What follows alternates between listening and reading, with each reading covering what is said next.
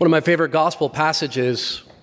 As a deacon, I get the blessing of being with families for funeral vigils and gravesides. And when you go through the options for that rite, there's obviously many readings, but this is one. The gospel that you've just heard, in any of its forms, is one of my go-to for that particular setting. Why? Because it deals with the resurrection.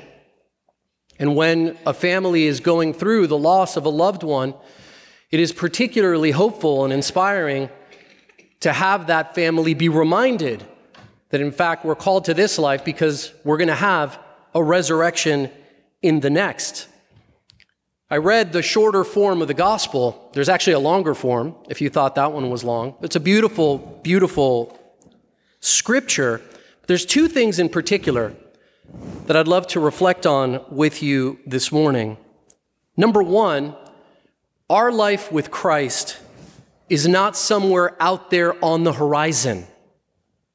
Our opportunity for resurrection is not some yet-to-be thing, but is actually something that can be realized today in the here and now.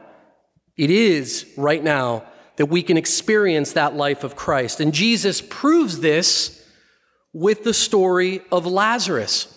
Did you not find it interesting that the scripture says Jesus loved Mary and Martha and their brother Lazarus? And what does it say right after that? And so when he heard that he was deathly ill, he waited 2 days before he left where he was. He was at Bethany. The distance from Bethany to Judea is about 2 miles. Any one of us walking a 2-mile distance would get there, even if we did it just very slowly. We'd be there in about an hour. So he's an hour away from someone that Scripture says he loved dearly, and he finds out that he's deathly ill, and he waits 2 days to go visit him. I find that very curious.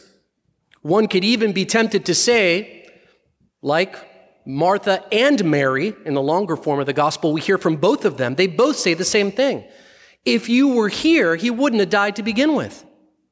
But Jesus gives us the answer as to why he waited. He says the illness that Lazarus has is not to end in death, but it's for the glory of God, that the Son of God might be glorified through it. Recall last week in the gospel on Sunday, we heard about the man born blind. And the disciples asked him, why was this guy born blind? Is it something he did, or is it something his parents did? And Jesus says, neither one. It's so God's glory can be made manifest, and then he proceeds to heal him. Well, it doesn't take a tremendous intellect to figure out if the man wasn't born blind, there would have been nothing to heal. And many came to believe as a result. Here is something very similar. But Jesus adds that additional touch where he says, not only is it for the glory of God to be made manifest, but that the Son of God can be glorified through it, pointing himself to his own divinity and asking those around him to have faith and trust in that. It proves to us that God is always here and now among us, ready to act on our behalf at all times. And we have to live that spirit of resurrection every single moment of every day. I remarked recently with somebody that the Lord's Prayer, which we say almost automatically, right? Our Father who art in heaven. There's an interesting part in that prayer. There's many interesting parts, but one of them that I was thinking was really interesting was the fact that it says, give us this day our daily bread. Now, why wouldn't have Jesus just said, give us our daily bread? Or give us this day our bread? No, give us this day our daily bread. In Spanish, it's exactly the same thing. Danos hoy nuestro pan de cada día. In every language, in Latin, in French, it's the same thing. Give us today what we need for today. He's pointing us to the fact that that's where he is in this present moment, and that is where his resurrection is. His resurrection is available to us right now. Obviously, we have an opportunity to experience it in the fullness of its purpose when we come to pass on, but today is an opportunity for us to experience that resurrection. The second thing to reflect on, in order to be resurrected, well, you have to die first. There's nothing that's resurrected that hasn't died first. So we have this opportunity to experience, let's call them little deaths. What are they? They're inconveniences, they're difficulties, money troubles, challenges at work, challenges with family, challenges with neighbors, physical ailments. Every one of us has experienced some version of those, and maybe all of them together. Each of those is an opportunity for us to recognize that God's glory can be made manifest. But God's timing is not our timing. How many times does it feel like Jesus is delaying a couple days before he answers that prayer? Certainly has been the case for me. St. Paul's second reading really brings home this idea of these little deaths, because he says those who are in the flesh cannot please God. If we're in the flesh, we can't please God. But if the Spirit of Christ is in us, although the body may be dead because of some evil, nevertheless, we're alive because of that righteousness that God gives us. We're in the flesh, as St. Paul says it, when that little death, that little inconvenience, or that difficulty, even if it's great or if it's small, when that little death actually kills us, that's when we're in the flesh, when we're fixated on the things of this world, when we don't approach a vulnerable person, a person in need, because we let our fears get in the way. How many of us has done that? When we pick position or power or prosperity over humility, over living the truth of who we were made to be.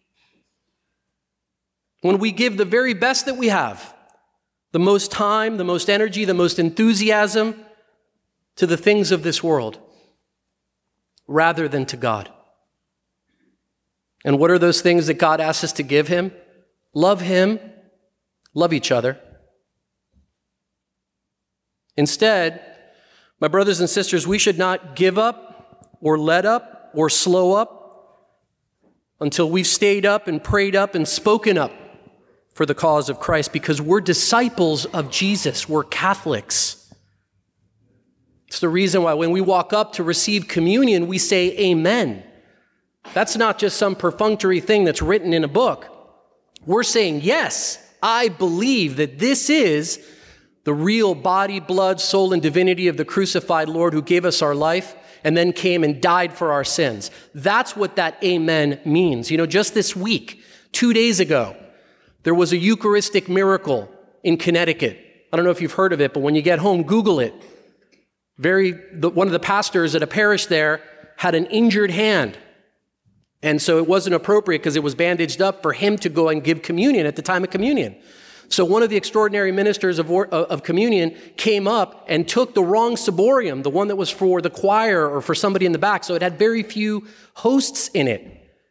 And the priest was kind of panicking from the sanctuary, saying they're going to run out in 2 seconds. They're not going to know what to do. And that person, that EM, was giving communion out to the congregation, about 200 people. And the EM kept looking down at the ciborium and just kept handing communion hosts out. When that extraordinary minister came back to the altar, the ciborium had more hosts in it than when he left. But why should we be surprised by that? Why would we be surprised by that? That God that can raise people from the dead can, of course, become present in communion at the altar at the words of consecration of one of his priests. We should not be surprised. This is our last full week before we enter the gates of Jerusalem on Palm Sunday. And we have a chance to live out that death, that resurrection of Jesus Christ. And so we pray, particularly as we head into that period of time, that God will give us the wisdom to recognize the importance of his resurrection, not just our ultimate resurrection, but the chance that we have right now to participate in that resurrection today.